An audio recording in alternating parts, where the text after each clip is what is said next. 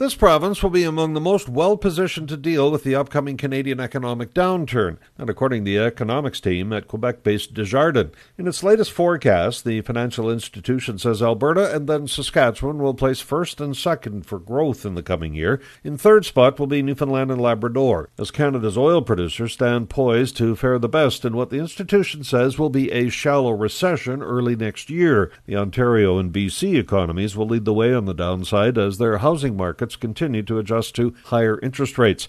They also revised Saskatchewan's 2023 forecast to reflect a lower-than-expected crop, but that's being offset by stronger oil prices coupled with uranium production increases and rising capital investment levels.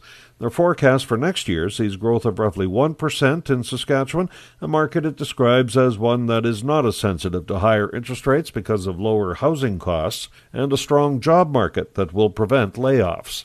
I'm Paul Martin.